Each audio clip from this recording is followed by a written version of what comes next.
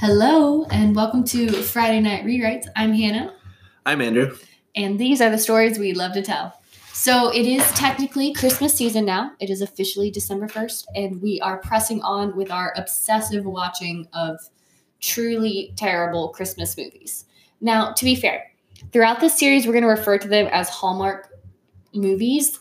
None of these are Hallmark movies. These are all on Netflix because we're cheap and we don't have cable.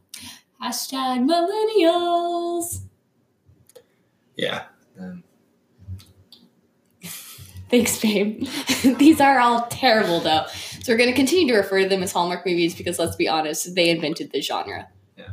When we say terrible, we don't mean that we don't like them. Oh, we absolutely adore every minute of this. We wouldn't keep watching them if we didn't like them, at least a little bit. I have a queue of, I think, another 8 for us to get through, so get excited. Yeah, so I don't know if we're going to get through all 8. We probably won't record episodes on all 8, but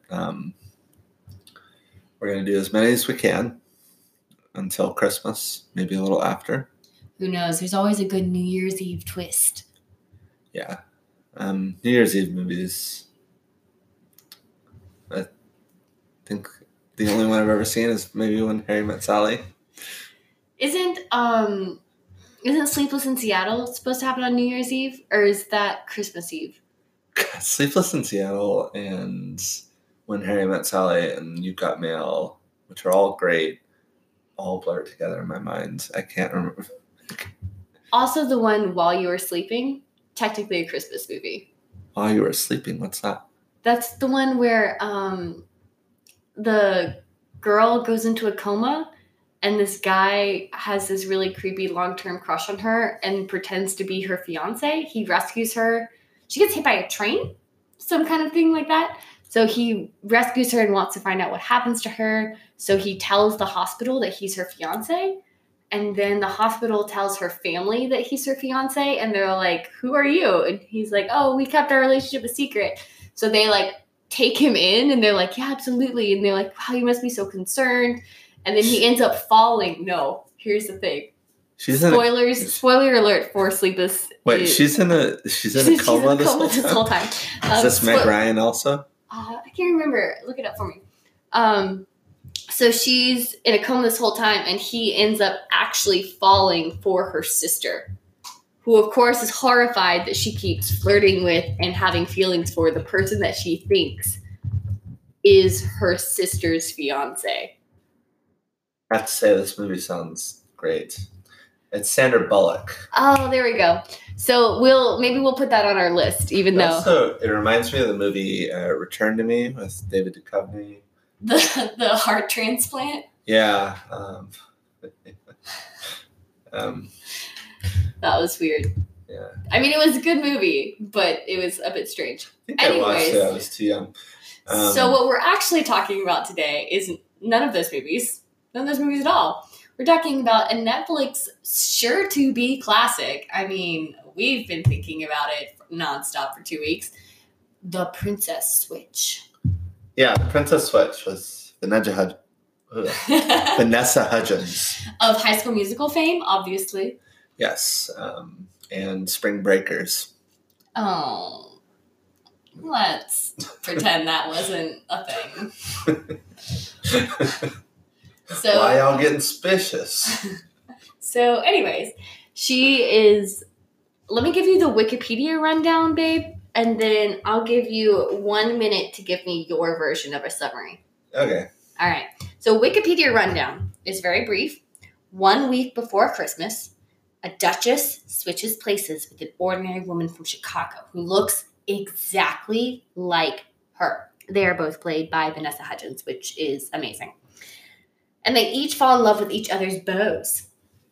That's it. That's the whole summary from Wikipedia.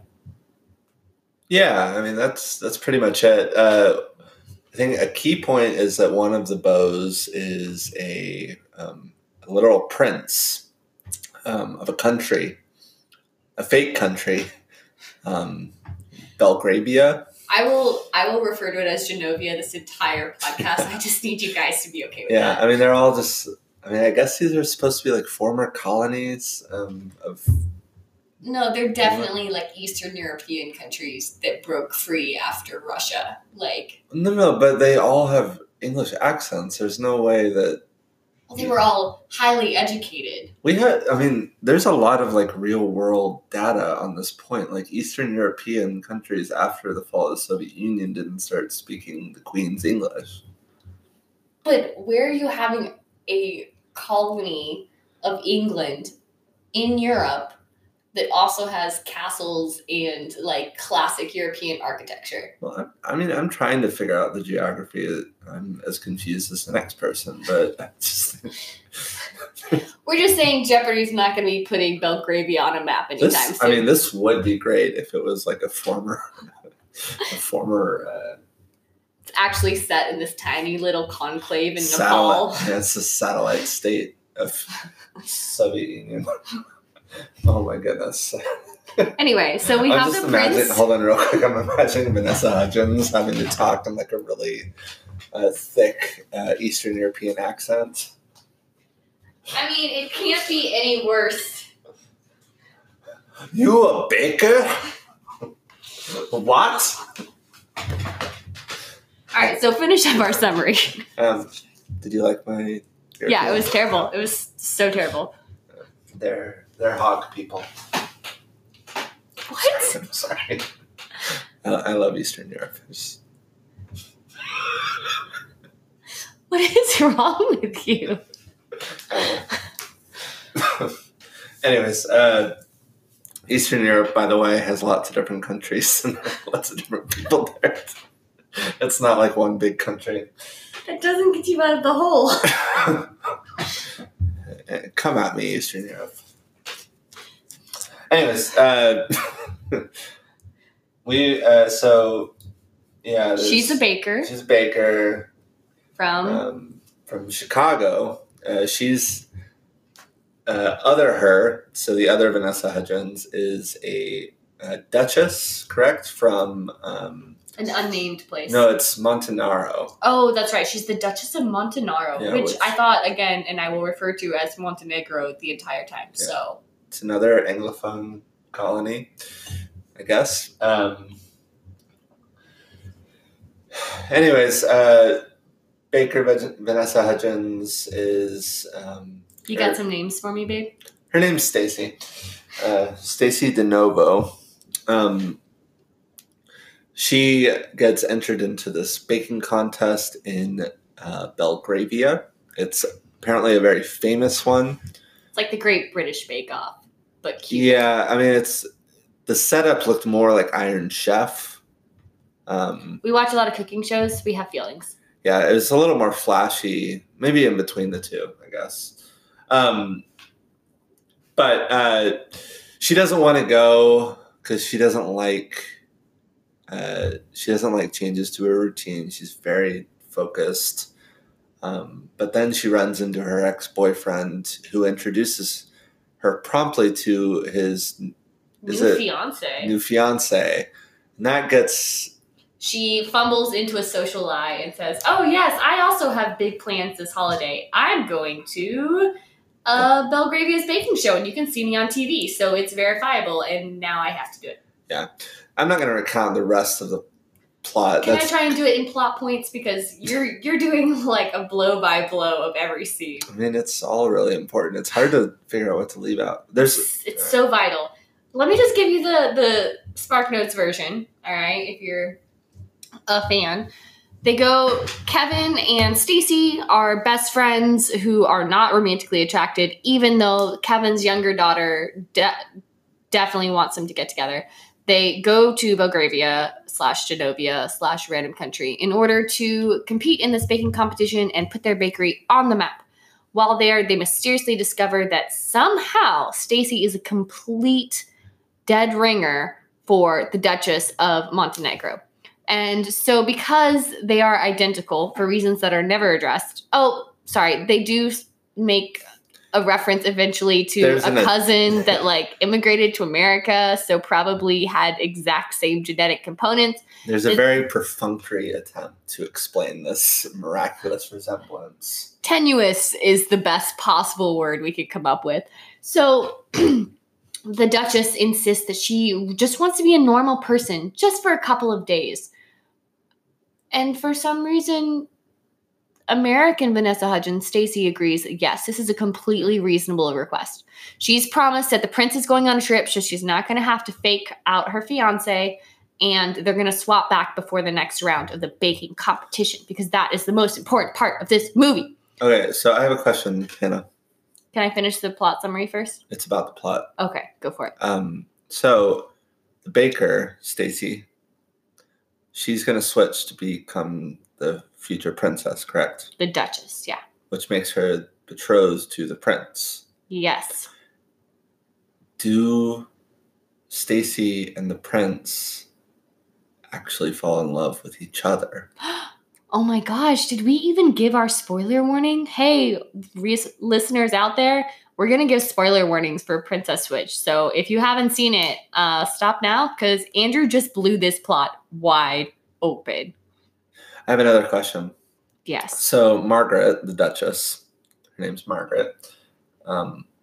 What does she do during her 2 days? Who does she hang out with? See, weirdly enough, the only 4 characters in this whole movie Is it a man? It is. It's 2 attractive men, Vanessa Hudgens, and then a little girl who's intent on getting everyone married. It's great. Very fleshed out storyline. Yeah. So they go on, they swap places. The prince stays behind to get to know his fiancée better. There's some cute scenes where they go visit an orphanage, where there's a snowball fight, and quicker than you can say Hallmark, they're all in love with each other. The horror.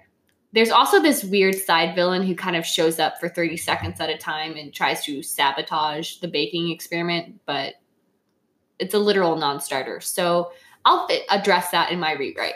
Yeah, there are 2 villains in this movie that don't really kind of just are left floundering. I think that one of the villains doesn't even turn out to be a villain. He maybe even marries one of the good people.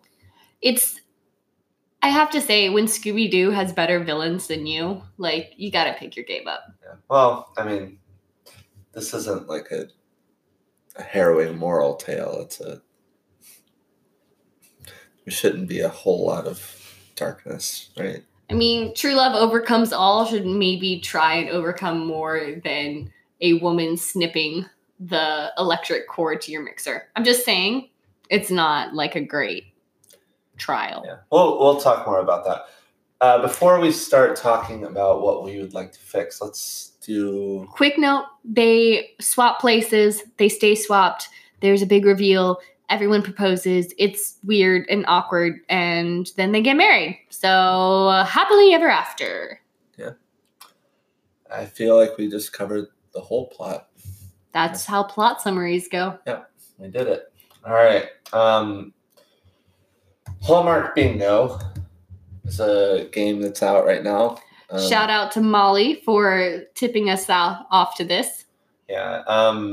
We did Hallmark Bingo. I don't know if we made an actual bingo at any point. We're going to be scoring each of our videos from here on out on a score out of 25, representing how many marks this movie scores on Hallmark Bingo. If we actually do get a direct bingo, this one gets an extra star. Yeah, but we'll report it if it does.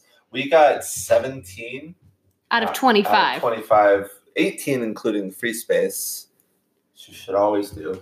So give us a quick rundown of the tropes that show up. Basic bingo strategy. There's mistletoe. There is a city scene during the open credits. There's a nosy best friend. There is a daughter who wants their single dad to get married. There's a not so unexpected twist. It's literally the title. It's in the title. There's purchasing of gifts. There's sipping hot chocolates. There is holiday baking. It is, in fact, a baking competition, so that makes sense. Checks out. There's a scene of decorating for Christmas. There's a handwritten letter. There's a wedding dress. At the very end. There's not really a pretend to be my... Well, no, there is a pretend to be my fiance. We were going to count it on kind of like wide definition, but I guess that she does pretend to be a fiance. So. Well, she doesn't pretend to be her fiance. She pretends to be the fiance of someone else. But I think it does count. It's still a technicality. Oh, yeah. She's not. Okay. I got it. She's not doing a fake relationship. She's just faking that like she's the person who's. Before. Which, guys. Which owns. The best. We can't even rewrite it. We love it so much. There's a story from childhood. There's not a widower, but... we debated on this one. We do find out that Kevin's wife mysteriously left him and their daughter, which is convenient because he ends up falling in love with the Duchess. Yeah. I think maybe he killed her, so maybe he is a widower. All right. She just disappeared. Convenient.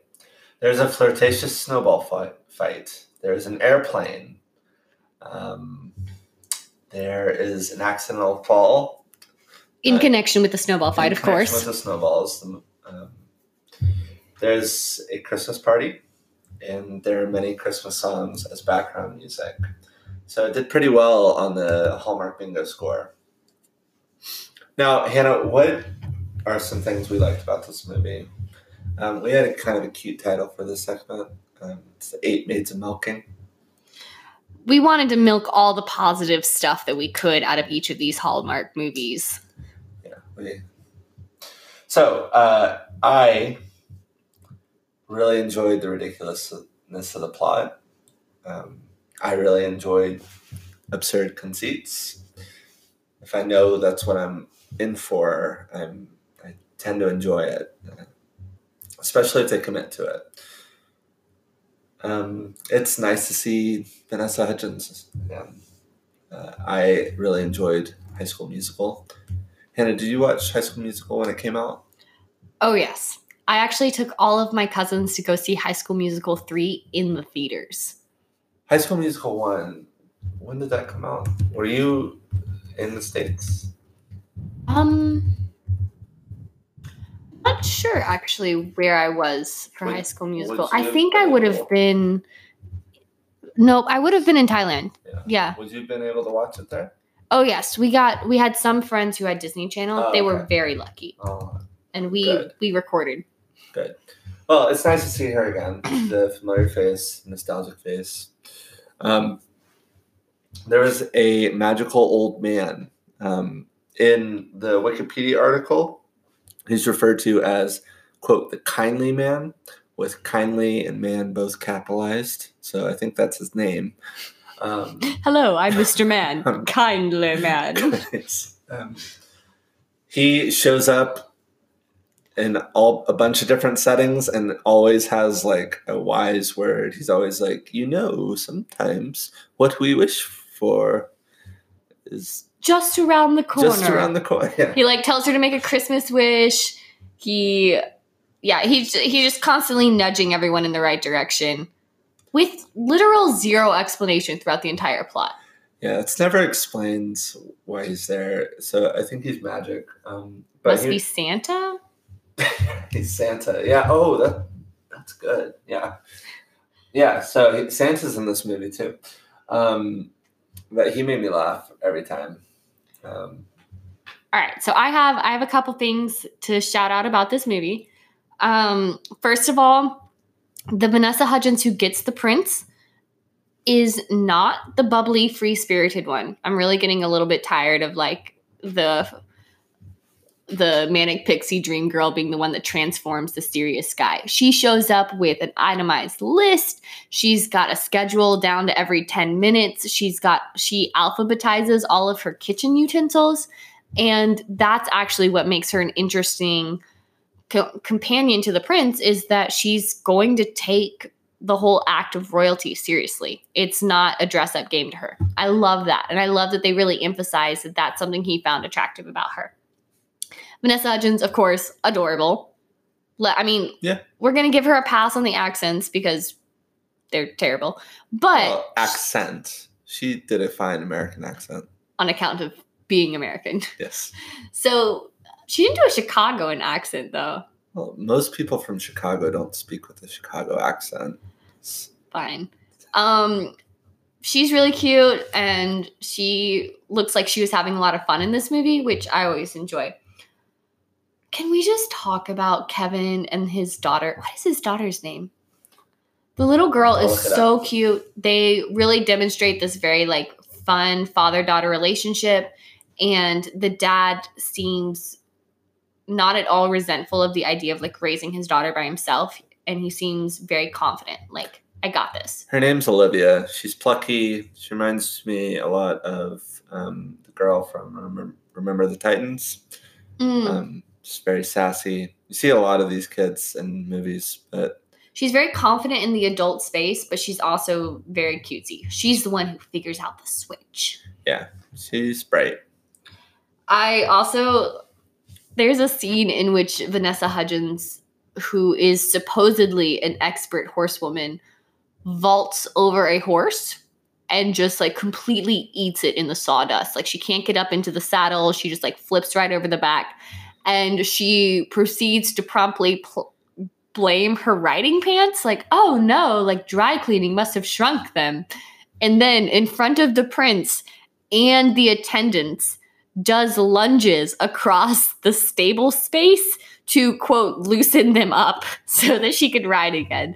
It's one of the most ridiculous moments that I can imagine, and yet she just looks so earnest about it. The other thing I love about this is she's wearing bright white riding pants, tumbles clearly, obviously, into the sawdust, and gets up, and there's not a single mark on any of the pants.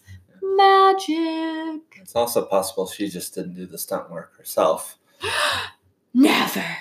Now, I think I've had some embarrassing moments in my life, and my response to them is to either freeze or run away. So I think I would have sprinted out of the place. So it was admirable that she committed to it. So those are the bright spots. So actually, that wasn't our 8 Maids of Milking. The 8 Maids of Milking are next. These are things that we wanted to comment on. We don't have a lot more to say about them other than like what on earth was going on. But they have to be mentioned. My number one thing, and this I've mentioned before in the podcast, but it drives me crazy. At one point, Kevin, while he's with fake Stacy, comes to her room to ask for a toothbrush, and he's completely shirtless, which, is fine. But he's cut like Adonis. Like, there are a lot of muscles. Yeah, he looks CGI, and I have maybe, but he is a baker. He works in a bakery every day. He's probably eating lots of cookies. Taste testing is important. But I mean, Stacy is a world-class baker. Why wouldn't you be tasting all of her things? You have to taste the batter. It's important to taste batter and dough raw. Is it though? It's an integral part of the baking process. These are why all the bowls of my baking get licked. Yuck. Lick the bowl. Your finger goes in, then you lick your finger, then you stick your finger back in the bowl. Well, only after I've already poured it out. Don't worry, if you've eaten my baked goods, they're not contaminated normally. Come on. Anyways, he's up at dawn every day making all this bread. He's a single dad. Like, we are parents who are happily co-parenting, and I'll tell you, finding time to go to the gym is like number 27 on my priorities. But also, okay, so he's naturally low body fat. We get it. That's fine. But he's got just like amazing pecs. I'm frankly just really tired of every man in every movie being just ripped. Is it the unrealistic body expectations, babe? Are they getting to you? No, it's not the unrealistic Do you feel maybe as if the objectification of the human form is something that's negatively impacting your self-esteem? I'm offended as a viewer because it's unrealistic. Oh, it's the realism that's getting to you. Yeah. Not the fact that in a film designed for women to watch that there is one character who provides actual eye candy. Look, I watched Zodiac the other day, and the details in that movie really, really add a lot to the plot, which is really boring. It's a long movie that doesn't have a lot going on. But it forces you to be like, that watch is pretty cool. Looks period. So I care about realism. I care about attention to detail. And you're watching the wrong movies then. Whatever. It's a point of taste. But he's a baker, single dad. He doesn't need to be yoked. He doesn't need to be a Greek statue. He could just be a regular guy. You just feeling sad about the dad bod? He has like an 8-pack. Anyways, all right. So that's a pretty good what is happening moment. For me, one of my moments is the nosy servant man goes in to try and reveal that something's going on with Stacy, and for some reason, the queen then sends him off to deal with a plugged toilet.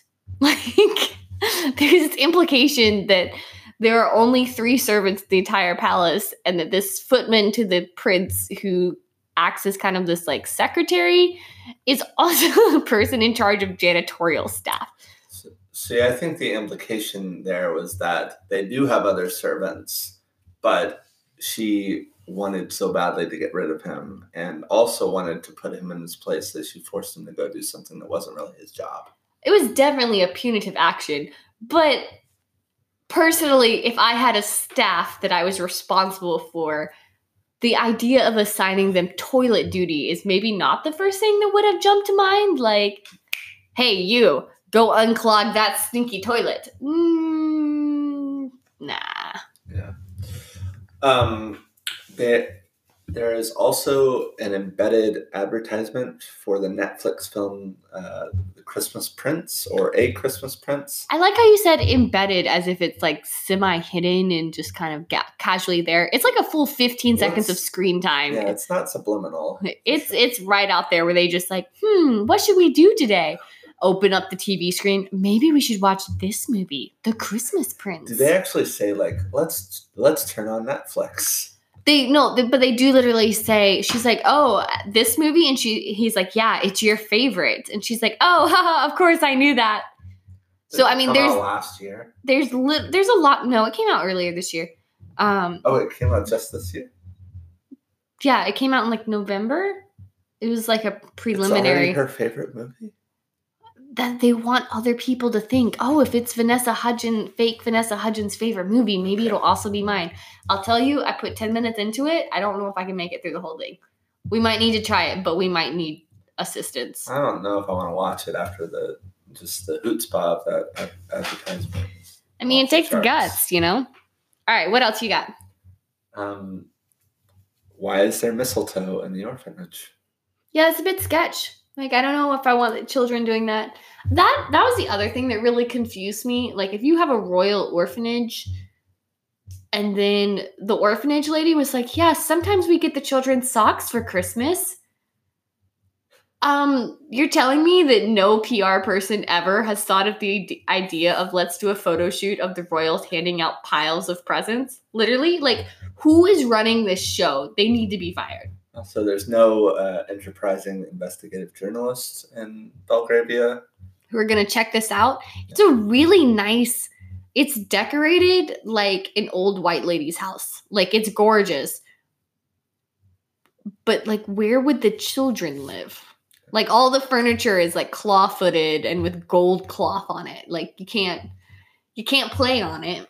Yeah, but like when Stacy and Prince Edward step under the mistletoe, they're like, oh, you have to kiss now. What if 2 kids step under the mistletoe? The kids seem really familiar with the rules too, which makes me wonder, like, how frequently are people accidentally smooching under the mistletoe? So take the mistletoe out of your schools, out of your orphanages. Yeah. Bring it down. Bring it down. Look, guys, this whole movie, we'll be honest, is full of moments that make little to no sense. Oh, my biggest one. They go to a toy store to find toys for the orphanage. And in a public toy store full of tourists with cameras, full of local citizens, full of probably an investigative journalist, the Duchess of Montenegro, Montanaro.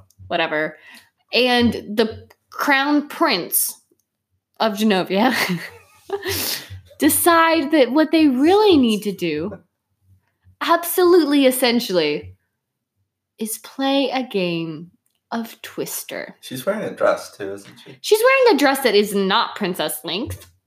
Not at all. Definitely is at least 3 inches above the knee. According to your this standards that your society has set, this is Belgravia.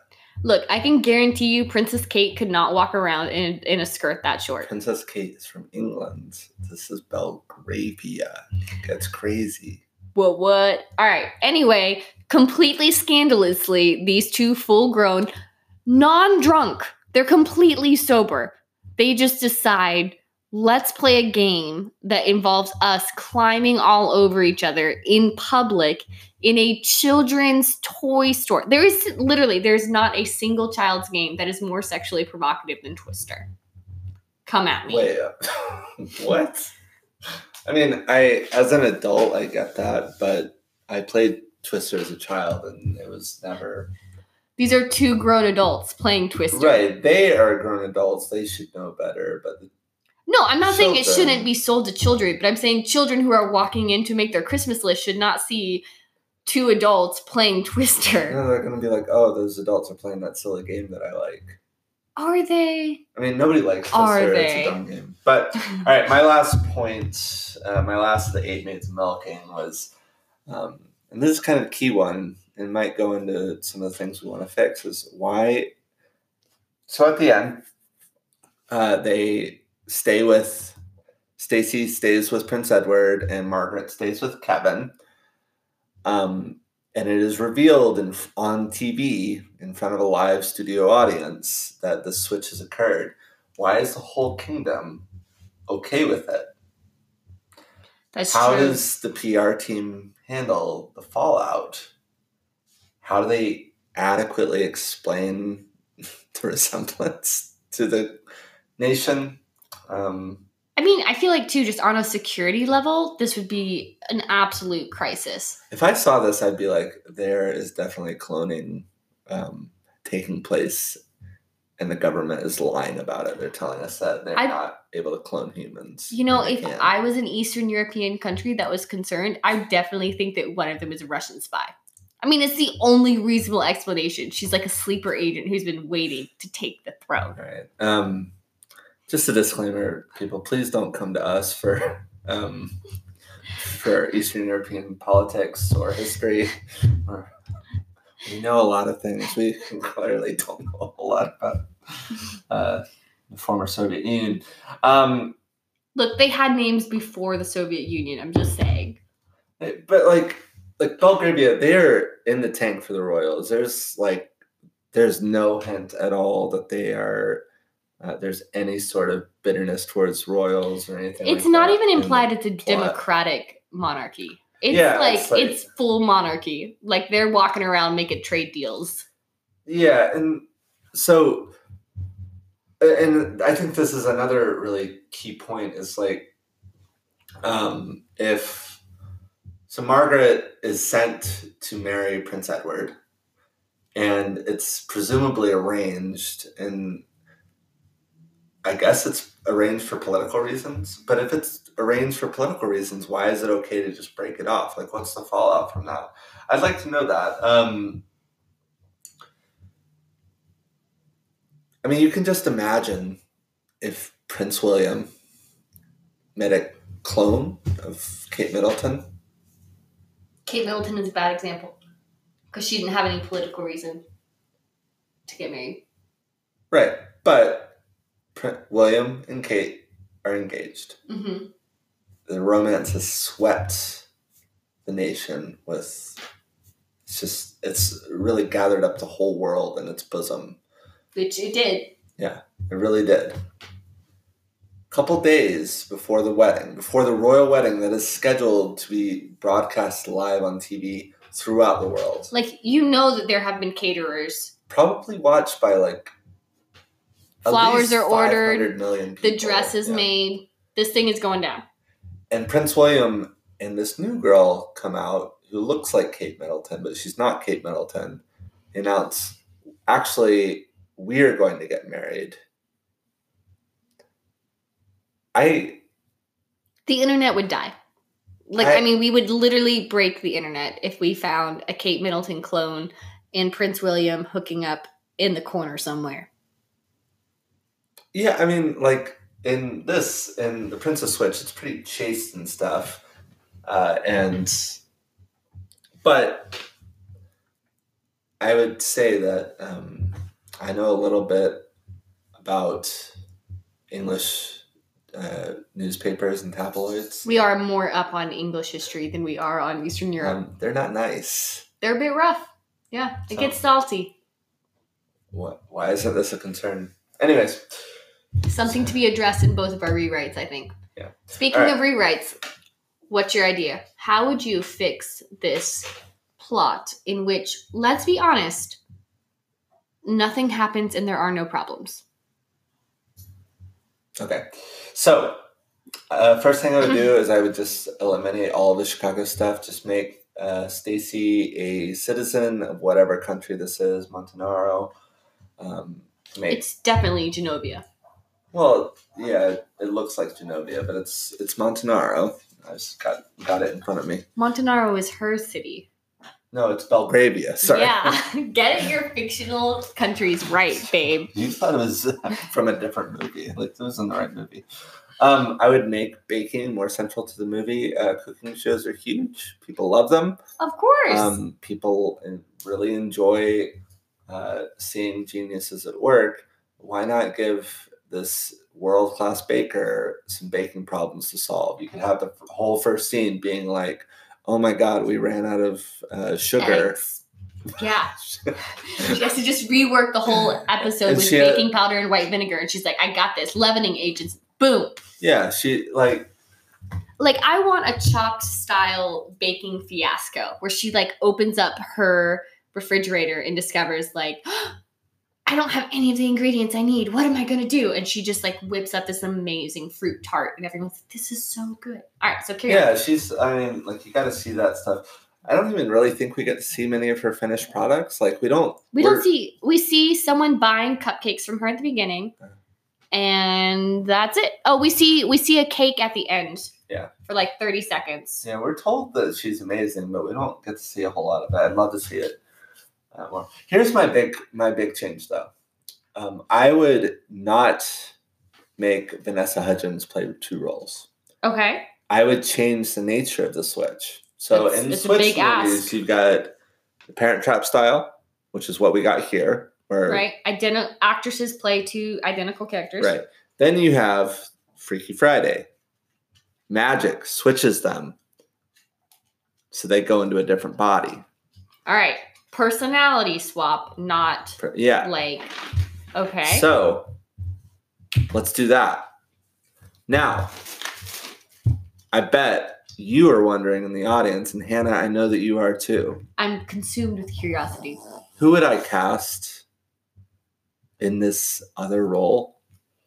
Well, we need Vanessa Hudgens because she is the star power. Yeah. So I think Vanessa Hudgens, she can play Duchess Margaret. Okay. All right. But does that mean we have to keep her British accent? Because, like, y'all, it's real bad. Who cares what the accent is? It's a fake country. That's fair. That's fair. But I would cast the only woman who could play this role to any satisfaction. As Stacey DeNovo, I would cast Rachel McAdams. Oh my God. Rachel McAdams was born to elevate mediocre scripts and make them magical. She's done it time and again. I think that if called upon, she would serve. Anyways, so I would make it a magic switch. Maybe they run into each other in the bathroom, and it does make the kindly old man more powerful. He can be the one that. Yeah. Oh yeah, the kindly man can just can do it. I don't know why the switch would occur. Or what the kindly Christmas wish. Okay, yeah, Christmas wish. That's good enough. So I would also accept some other actresses, but I think Rachel McAdams is really the logical choice. I would also make the royals more interesting. Like, royalty, Hannah's going to disagree with me here, but like royalty is really stupid. Monarchies are dumb. Boo. But if they exist for anything at all, it's for being insane. Pomp and circumstance. It's for being insanely rich and getting to do extremely cool, rich stuff.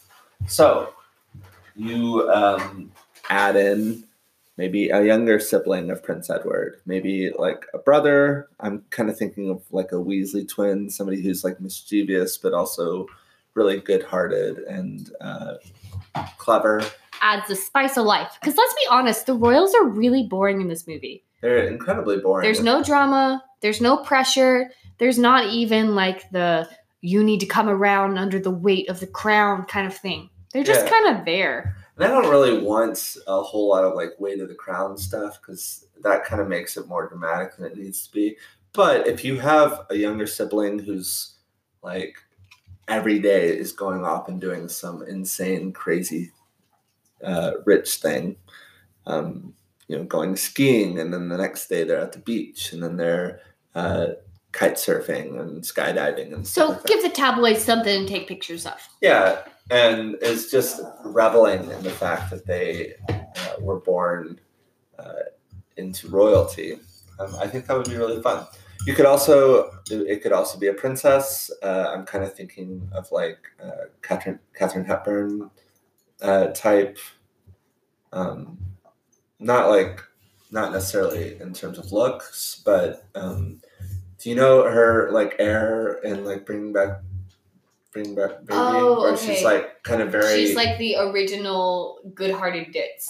Yes. Like, oh my gosh, that's wonderful. I love it. Let's do that. Kind of makes me think too of. I wasn't really thinking ditzy. I was like Ariana in The Prince and Me, where she's just like a very good-hearted kid who's like, I like her. I'm all in. All right, let's do this, and then just comes up with all these solutions. Yeah. Yeah, so it would add in comic relief. It would make the royals more interesting. I think you could make Edward a lot more interesting by just making him kind of more of like a cad, but like a good-hearted cad, I guess. I kind of like the fact that you played him as a straight man. Like he throughout the whole movie like demonstrated just like honor and integrity, and like he messes up with a little bit of sexism, but then like apologizes for it later. What was the sexist thing he did to you? They were on their horseback ride after she loosened up those pants, and he made a comment about her not being interested in international economics. Oh, yeah, he's like, you wouldn't be able to help me with trade. She's like, why? Because I'm a woman? And he's like, yeah, no? Yes. I mean, yes, but I think I should say no. And she calls him out. It wasn't as impactful as I feel like it should have been. Could have had a little bit more oomph. Oh my God. So I wish that when he went to apologize to her, he was like, I should never have suggested that, like, you wouldn't be able to help you with trade. So for the next few days, I'm going to teach you all about trade. No, not even teach you, because he's like afraid to acknowledge that maybe she won't be acceptable. Just like starts quizzing her. She's like, what do you think about our tariff disparity when we're discussing joining the European Union? How can we balance out? Why do you think this country isn't in the EU? Because they're a monarchy. What do you think the EU is just going to be like, yeah, sure, whatever? England's a monarchy. It's a constitutional monarchy, which is distinct. Okay. Oh, gosh. Like, we've got to get a map. Yeah, so well, right, so you add in the character. Yeah, I think making Edward a little lighter would be nice, but we can agree to disagree on how light. I don't really think the movie would need to be a whole lot lighter. longer to incorporate all of these things. I think there's a lot of just dead weight in the movie. Half of the movie is scene transitions. Like, it's amazing. Like, they just zoom into an ornament and then they slowly zoom back out and it's a different tree. And you're like, oh, we're on the other side of the story now. Yeah, so it happens every 3 minutes. Add in more baking, add in more cool royal stuff. I think you got a better movie. All right, Hannah. What would you do? All right, so you definitely address some of the basic flaws of this movie. I agree with you. Completely scrap the Chicago aspect. I don't care that she's from Chicago. It adds nothing to the plot. And, I mean, basically, it's just a waste of time. Also makes it to where it's even weirder that they look like the same person. So I thought about this a lot because, one, I care deeply. And two, Vanessa Hudgens deserved a better movie. Like, she just did. She is amazing. So here's what I want. Make her a local citizen. We know we have this royal wedding going up. And my idea is that the PR team has come up with this way to incorporate local citizens into the wedding. They're going to do a baking competition, and each level, the ultimate prize of this baking competition is making the royal wedding cake. Ooh. So you have all these people competing around town, but it'll be like local, supporting local entrepreneurship. It'll be on public television, basically just turning this kind of publicity fest into something that also highlights local businesses. We can even say that there's like similar competitions going for the florist or for the designers or things like that. And so there's this really big push to emphasize how important royalty is in this country, and to give a reason for her to be competing this. So she shows up to compete in the royal baking competition. She's going to try and win the crown of making the wedding cake. All right. So one of the first competitions for like the showstopper. Hold on. Can I add in a quick detail? Yeah. So get this. Stacy is militantly anti-monarchy. And her plan is to win the competition and then poison the royals. Okay, I like part A. All right, we can go with her being like, we need to have like a constitutional democracy or whatever. But I think the poison plot might be a little dark. A little dark. Let's ease on back on the cyanide. I know you could slip it in the almonds, but let's not. And like, okay, go ahead. Thank you. I'm going to expand on this later. Yeah, keep your conspiracy theories to your side of the rewrites. All right. So the first showstopper is going to be held at a fundraiser for the orphanage, because I don't know if we fully covered this plot point. In the original movie, they go to this fundraiser for an orphanage, and Stacy asks all these pointed questions about how much of this money goes to the orphanage, what part of the orphanage does it support, how many children are there, and just kind of is very logistically minded about what is the ratio of benefit fundraiser to actual support to the kids. And all the royals are like, oh, I don't know, we just throw this party every year. Not a great look for them. But Stacy then rallies the prince. They go visit the orphanage. They realize they don't have presents. They buy presents. They bake cookies. It's cute. All right. In my version, what I would do is that incorporating the orphanage benefit with this cooking show invites all the chefs to like dress up in their gorgeous stuff, and they have little tables set up with their delicious baked goods. Then people can buy tickets and they walk around. All of the tickets go to support the orphanage. And then they also get to put the orphanage name and donations on TV. So you're like tying the story together a little bit better. Oh my goodness. It's almost as like there's a plot line. Okay. It's almost like it's a corset that you're... I've got my first corset at Renfest this weekend, and I'm so excited. I love it. I love it a lot. Also, super not comfortable. But anyways. After I said the word corset, I was like, I don't think that's how it's pronounced. And I started going through alternate pronunciations. So corset. Anyways. Okay, so my idea is they're at the display. Her showstopper is amazing. And she is walking around all dressed up because obviously they're in the royal palace. And she gets mistaken for the princess and gives an accidental interview. She thinks it's for the television show and with the baking thing. And the interviewer thinks that she's the princess. In the interview, they get into the like hot topic, and they the interviewer is kind of giving her some softball questions, and she's coming out spicy on the orphanage. So she's like, I love Genovia, but like when we take care of kids, we need to do more, and we need to like look at the whole child. And she comes off kind of cheerful but critical of the orphanage process. Interviewer is psyched. They got like the in of the century. They go out, publish it, and there's all this drama. Now I'm going to steal part of your idea. The interviewer is like, so what's the thing that you learned most about while being at this orphanage? And she's like, I learned that this is a freaking squatter's village for kids. Get these kids some jobs. I got dishes that need washing. No. So, okay, so I want to steal part of your idea. I definitely agree the royals are too boring. So I want a younger sibling who's running a Gossip Girl style Instagram account. Oh, yes, yeah. So throughout the movie, there are Instagram polls that are popping up where they kind of like call out different people at royal events, like maybe like, is this dress hot or not? But they also, so they post a snippet of this interview, because it's playing on TV, and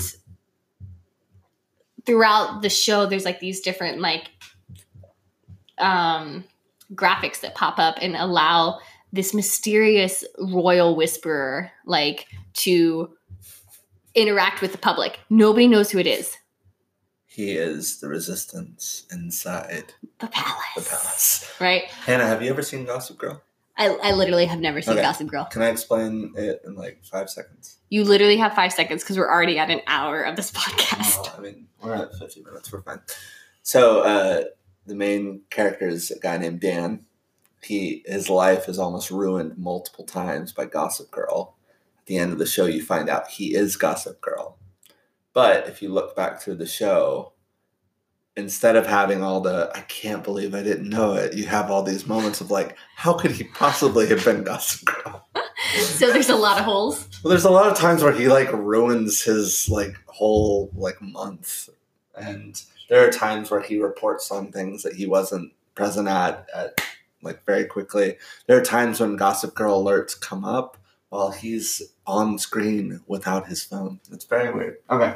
But so there's a lot of drama apparently in the Gossip World fandom. It's still alive and kicking here in the year of our Lord 2019. 18. What year is it? I don't know. It's too long. It was a good first season. So we've got this Gossip Girl style poster who's stirring up all this fur. The palace is in an uproar because, of course, the interview plays as future princess critiques royals. Everyone is scrambling. The princess is like, I didn't give this interview. Who is this person? So she holds these, she realizes it has to be one of the bakers. She holds these fake interviews to talk about the wedding where she's behind a curtain so that they don't see her. They go through the whole process. She figures out which one of them is obviously identical.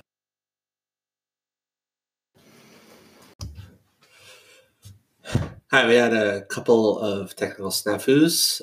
Hannah, would you like to get back to describing what was going on? All right, we're going to jump right in. The princess is scrambling because a doppelganger has given a shockingly spicy take on orphanages and how the royal family sucks at running them. So she interviews all the bakers to figure out who is this person. And when she meets the baker, everyone is shocked. Oh my gosh, we look exactly the same. So amazing, right? No explanation. It's fine. Whatever. Right. Then Princess does her plea. I just want to have a normal life. I want to see what it's like to live with real people. There may or may not be some like in jokes about Ariel and like, I want to see where the people live, up where they walk on those, what do they call them? And the girl's like, streets with roads. Like, you've never been on a road before? She's like, no, we've always been on royal carpet. Something ridiculous because it's Hallmark baby. All right. So the baker is obviously confused, but decides like, sure, that's fine, but I need to be back in time for the contest. Yeah, the competition. Like, we're building here, people. We got places to go because there is a plot involved. All right. So they swap the ring. and like let's make it a big gaudy ring. Like it's serious. Like we can't do sapphire because that's too Catherine. Like make like a ruby gold like Gryffindor-esque ring. Okay. So it's got to be something that you can really visually see throughout the movie, so you can figure out which girl is. It's not just some random diamond ring. No. It's got to be like insignia, like boom. Okay. All right. So they swap. I don't really care what the princess does. It's fine. She does touristy things. Can she do a lot of like, the Weasley dad stuff where she's just amazed by like normal. Wow, they have. What is this paper for? That's a receipt. She likes. What do I do with it? Whatever you want with it. It's so thin. She spends all morning just like pushing up and down the lever of the toaster, sticking different things in it. So obviously, Baker Boy is both confused and she sticks her cell phone in the toaster. Okay, she's not stupid. She's there's no way that an intelligent adult woman would stick her cell phone in a toaster. She's never seen a toaster before. She understands that it heat. Okay. Let's not go too far off the rails here. Like she's seen, but yeah, we could do things like where she doesn't know what to do with the receipt, and she keeps expecting other people to pay things for her, or gets really excited to pay things. Whatever. She's excited. They do tourist things. It's cute. Nobody really cares because that's not the part of the story that matters. Deal. Yeah. So, she's traveling with Kevin and Olivia. Are you keeping them? Oh yeah, I they were like my favorite part of the original. Is he still cut? Super cut. Okay. Yeah. We can throw in a line or two where he feels like that's why his wife left him. She was too addicted to CrossFit? No, he left him because he was getting a dad bod. And so now he like channels his sadness into like working out. That's like his alone time. It's like, I think it would be better if it was the opposite. But she's like, you're just too sexy. I can't handle it. I'm out. Anyways, we can go into the sordid backstory at some other podcast. But they're cute. They fall in love. The princess is quirky and bubbly, and it's fine. Whatever. The really interesting part that we all care about, obviously, is the normal girl with the prince. Okay. Do you like my idea about the prince being like more of a rake? So I don't want him to be more of a rake. Okay. Because here's what I want. I want him to be like very intentional, because that's another thing I really liked about the original is that the prince is just a good guy. Like he's not sordid at all. And so what if he was like a late Habsburg, had like his nose was like on his cheek or something? Gross. Okay. No, he's super cute. He's like very charming. What I want him to do is be just like very textbook romantic, where it almost feels as if it's a farce of all of the Hallmark tropes. Oh, okay. So he gets her flowers and she's like... Red roses. Only red roses. Yeah, he gets her like plans of dinner, of 2 of them. Okay, and she is like... You don't even know me. Like, you don't even know the real princess, let alone the fake princess. Right. And so it's clear that this is just, like, at some point... You know how in Harry... you read a book. Well, yeah. You know how in Harry Potter there's that scene where Ron gets the, like, 13 fail-safe ways to win your witch kind of book, and it, like, talks through, like, give a compliment. Who did he try to win with that? You know... What are you talking about? Are you kidding me right now? No, there were other people. Like, no, it was all Hermione. He makes a joke about, if I'd had this book earlier, I could have broken up with Lavender. Yeah, and gotten together with Hermione. What I mean is that he had other girlfriends, though. No, he had already broken up with Lavender, and then he got the book. Right, but this is in, like, the 7th book? Yeah, it's in the 7th book. Okay, so there's a whole, like, there's a lot before that. 6 books before that. There's only one other girl. I don't remember all of his girlfriends, but I knew that he had other love interests. He had one other girl. Yeah, Lavender, right? Yeah. So he didn't use it to charm He Lavender. didn't have her at that point. He didn't have the book. He didn't have the book. That's why they broke up. No, he was saying, if I would have had this book, I would have known how to break up with Lavender and get with, and then he like gets awkwardly quiet, and we're all like, Hermione, oh my god. Yeah. Anyways, this is not a Harry Potter podcast. Although we might tackle some of those movies because, like, Lord have mercy, they've got stuff to work on. But he's very textbook romantic, and she is bored. Super bored. And it feels so she's like, be more of a rake. Yeah, well, she just is like, this isn't how real people live. Like, you're not actually interacting with me. You're just, like, checking off a list of things that you should be doing to romance me, which, like, is cute, but also she feels kind of bad for the princess. How does she get over her, like, fervent anti-royalist sentiments? I think for the main part, she just focuses on, I want there to be kind of like a sentimental moment, like one of the first ones where they kind of have like an actual real connection where they're talking about, they're like going through the portrait halls or whatever, and they see the portrait of his mom, and his mom has died. And so we find out later that the reason that this whole marriage is going on is because the queen, like his mother, and the princess Duchess's mother were like best friends, and they both had babies at the same time, and they did that thing where you're like, oh, like our babies will grow up and get married. They'll be so cute. And they kept joking about it. And then like the queen mother dies when, let's say the prince is like 9 or 10, where he's like old enough to remember her, but maybe not old enough to realize that her joke with her best friend about marrying their kids together is not necessarily like a serious life plan.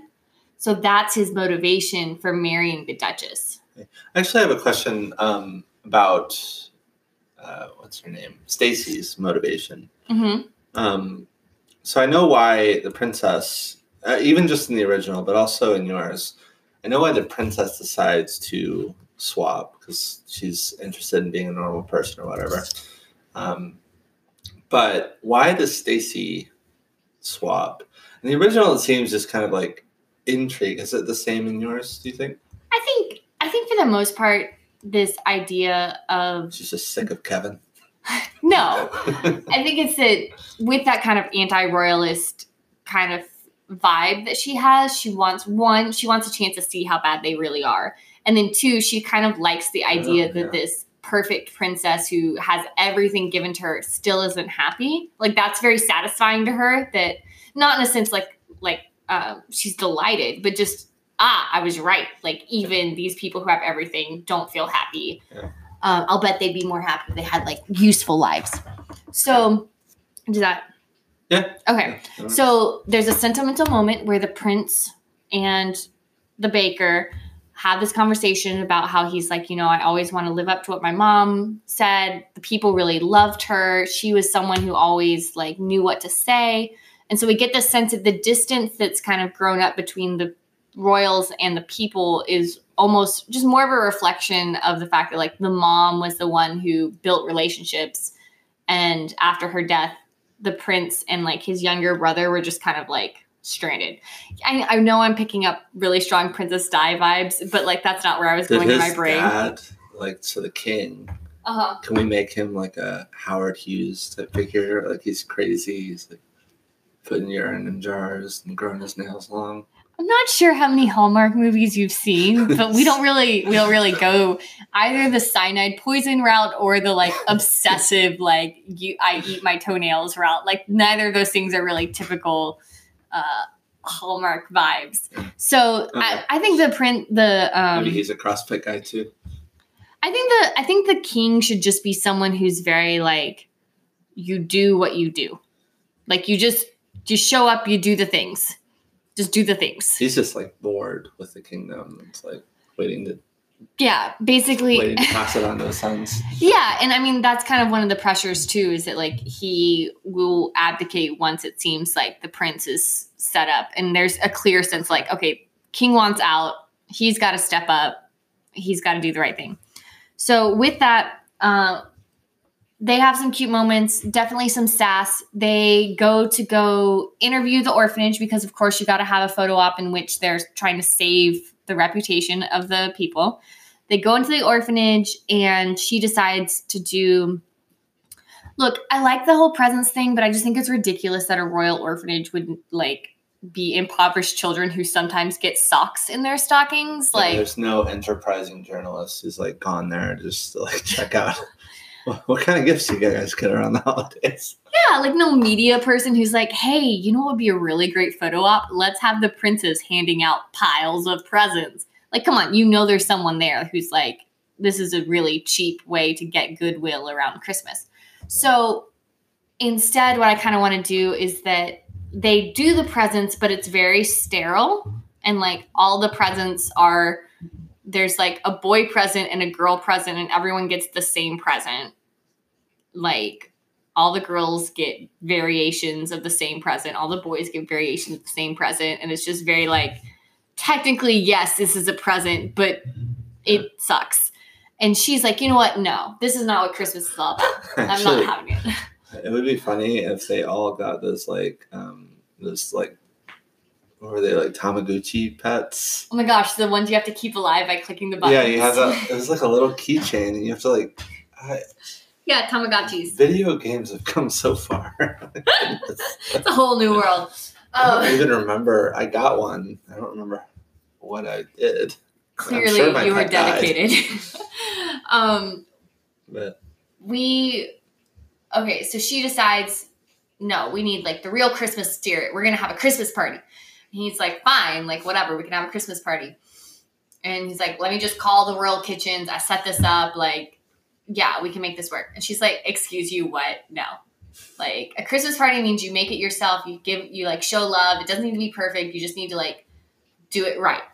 And so then I want to show like a couple of scenes in which she's kind of demonstrating her mastery, not only in like, obviously she's an amazing baker, but she's organized. She has a goal. She sets a budget, and she's like, okay, we're going to take this much. She kind of negotiates with the orphanage lady who's really strict and is very much like, we've always done it this way. And she kind of talks her way around it and just demonstrates that her own skill and personality is useful. And then, of course, we have the traditional bingo flower fight scene where they make cookies together, and they make a ton of cookies, and the kids all decorate gingerbread houses, and there are cute little romantic moments. Everyone's like, oh, they love each other. It's so cute, right? And there pops up another poll on the royal gossip guy. I don't know what we can call it. Like, I don't know. I'm blanking on. I know. I got nothing. So anyway, we'll come up with a clever Instagram handle for him later. But it pops up and it says something like, what's cooking in the royal ovens or like in the royal kitchens. And it's like, it's love, but not a bun in the oven because that'd be weird. But it just like, so people start getting like invested. Okay. Then we have, but the reporter feels like something is up. Because the reporter was looking back through her tapes and realized that the person she was interviewing wasn't wearing the ring. So she's like, oh, there's this other woman. There's got to be this other woman who's not the princess, because there's no way the princess would be there not wearing a ring.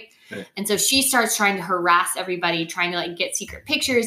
She finds pictures of Kevin and the real princess having a snowball fight and takes those pictures and tries to take them to the prince as dirt of like, princess has like a secret boyfriend. And if you don't give me exclusive interviews, I'll release it right before the wedding. And it'll be this huge, like, horrible thing. It's going to bring down the monarchy. Bring it down. So the prince, of course, is heartbroken because he's like, I would never do this. But he also is, like, he doesn't know who to trust. And he's all, like, conflicted about it.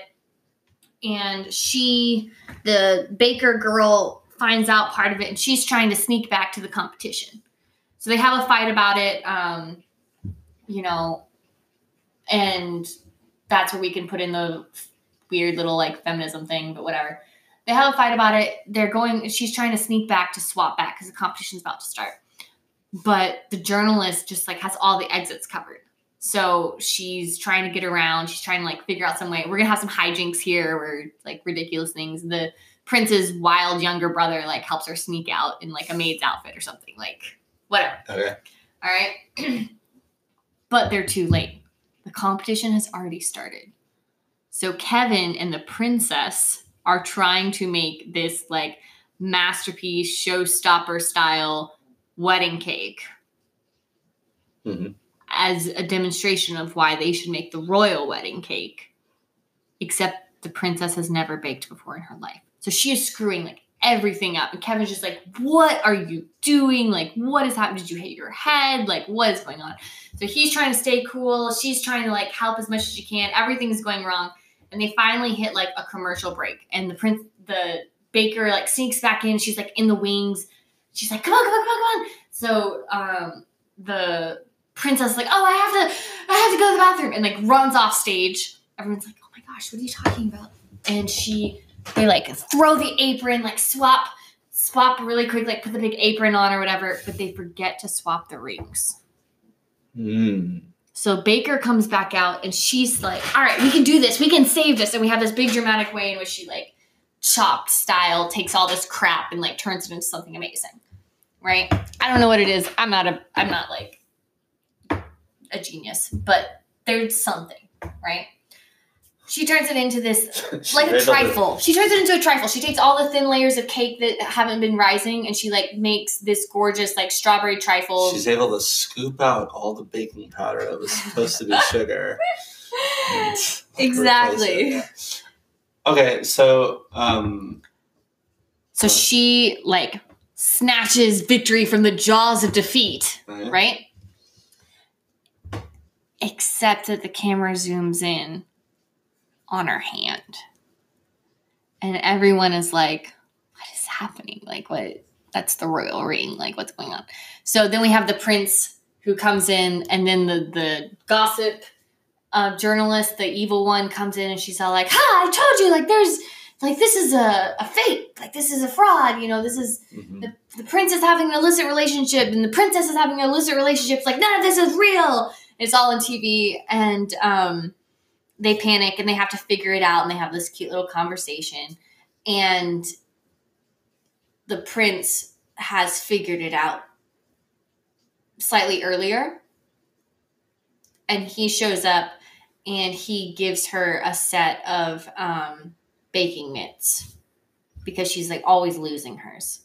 And it's like the first like really romantic personal gesture where you can see like, oh, he actually thought about her and who she likes. And so they're like, oh my gosh, it's so cute. And they all like switch partners and it's fine.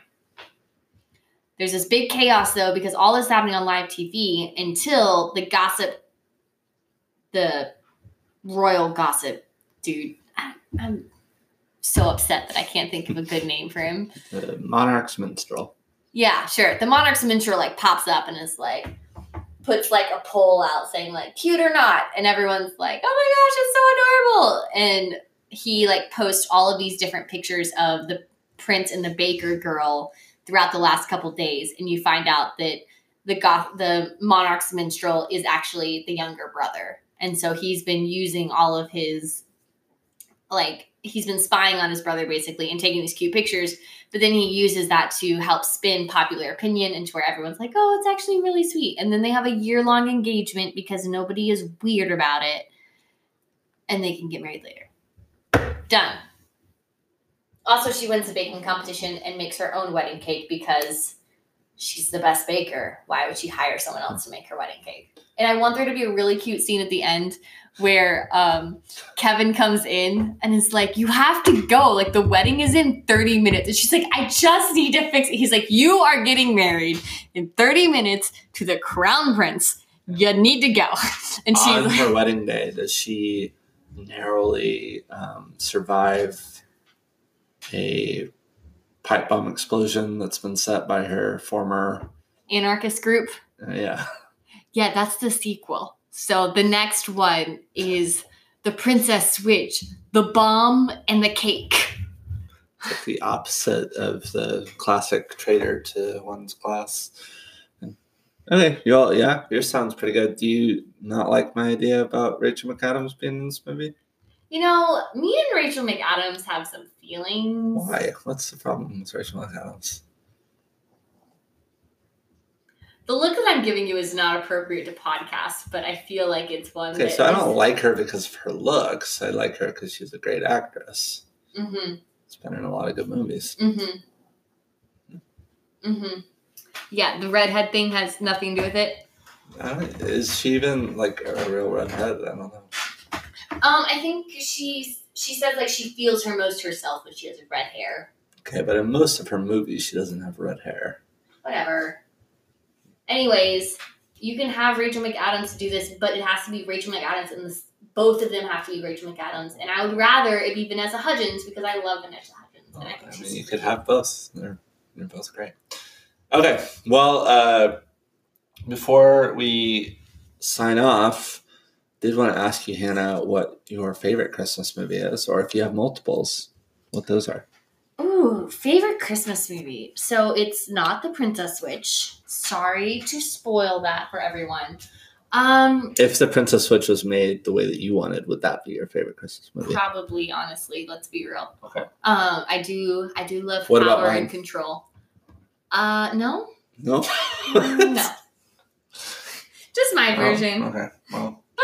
So my favorite Christmas movie is this gorgeous little animated movie called The Snowman. Yes. Not the horror movie that it has the same name. Just to be clear. It's got almost no words in it, and everyone in the movie is this like soft, like gently colored British family that just kind of like stomp around in their boots. And then the little boy makes a magical snowman and they go on a trip up to the North Pole and meet Santa. And it has some of the most haunting music. And it always makes me cry. She's walking in the air. Exactly. Walking in the moonlit sky. Yeah, I showed that movie to my students the other day. It went over pretty well. It's very beautiful and not overstimulating. No, it's not overstimulating at all. I don't think any of these people had ever seen a silent film. Snowman is very good. It's only about 25 minutes, so it's good to put on if you've got young kids. They'll like it, especially the snowman commune they've got going. Yeah, with all of the different cultures. Is that what you're talking about? No, there's just a bunch of snowmen. They're all from different countries. They're all the snowmen of the world. They come together. Cool. They're all... How did you not notice this? I mean, I was like going back and forth throughout the movie, helping kids. Okay, well, they're all from different cultures. They all have different costumes around the world. Okay. They're all there because Santa brings them all together. Okay. Cool. Do you have any others? What about yours? I don't have any. Okay. I mean, I love Die Hard, but let's be honest, it's not like Christmassy. Yeah. Die Hard is pretty on the line. I think a lot of people like to say it. It is a very good movie. It's good to watch around the holidays because it feels cold. I mean, it probably wasn't that cold because he was wearing like a tank top for most of the movie. I think the adrenaline makes up for it. Like when you've killed a lot of people at that point, like you just don't feel the cold anymore. I'd have to go out and look at the outside costumes. It was in LA, so I've got 3. They're all kind of for different reasons. First one would be It's Wonderful Life. Hannah doesn't like this movie because she's I don't know, doesn't care about art or I don't know. It's hard to say. I have well-articulated feelings about it, but go ahead. You have well-articulated feelings that don't make any sense. I think it's kind of a perfect movie. There's not a lot to say about it other than it's very well done, very well directed. The ending feels really earned. Jimmy Stewart, King, just absolute boss. All right, so what else do you got? I also, one last thing about It's Wonderful Life. I really enjoy the anti-capitalist, pro-solidarity themes. That's fair. I really love In Bruges. Also, In Bruges kind of is like Die Hard on the line. I think though In Bruges, there's lots of murder in it. I think In Bruges though really does fit Christmas better than like a Die Hard. Even though Christmas is kind of in the background, the themes of the movie are like, does our sin damn us forever? Is there forgiveness for us? Can there be new life? Things like that. I find it really beautiful. I enjoy watching it. I still haven't watched it this season yet. I'm going to soon. And lastly, Home Alone. Makes me laugh every time, even as a 29-year-old man. Home Alone is so horrifying. It's so good. It is. It's definitely the most absurd of the movies we've talked about today, but even more than The Princess Switch, maybe. I think Home Alone definitely is more absurd than The Princess Switch. Yeah. Like, there's no way that boy set up all those traps without actually killing himself. Yeah. Joe Pesci, been in a lot of great movies. Usually is a tough mobster. Here, he's a criminal too. He's just not a competent one. Well, he's the more competent of the two, but his performance, just like, it's comic gold. You can just search Joe Pesci's face, Home Alone, and you'll find just a treasure trove of delight. It's a great movie. I'm going to love it forever. I can't wait to show Taman. All right. Oh my gosh. I'm so excited. Terrifying. Can we at least put a moratorium on that until he's like 8? Yeah, 8's probably good enough. Oh, one last thing about Home Alone. When I was probably about 8, we were traveling at one point, I think to Louisiana, and we were about to leave my grandmother's house, and I decided to booby trap my grandmother's home too. But it was stuff like, I got like a pack of batteries and I tied string to the ends and like connected it. And the theory was that it was going to electrocute and intruder, but nobody died in the process. Well, nobody tried to come in. They were too scared. Of course, I would also be terrified. All right. Anything else, Hannah? I am so excited, guys. We're about to watch The Christmas Spirit, in which a hard-bitten lawyer who works through Christmas has to negotiate with a bootlegger ghost. You heard that right. Bootlegger ghost. Yeah. Hot lady falls in love with a hot ghost. Hey, lungs are hot. It's gonna be hot. Love it. All right. Let's do this. Bye.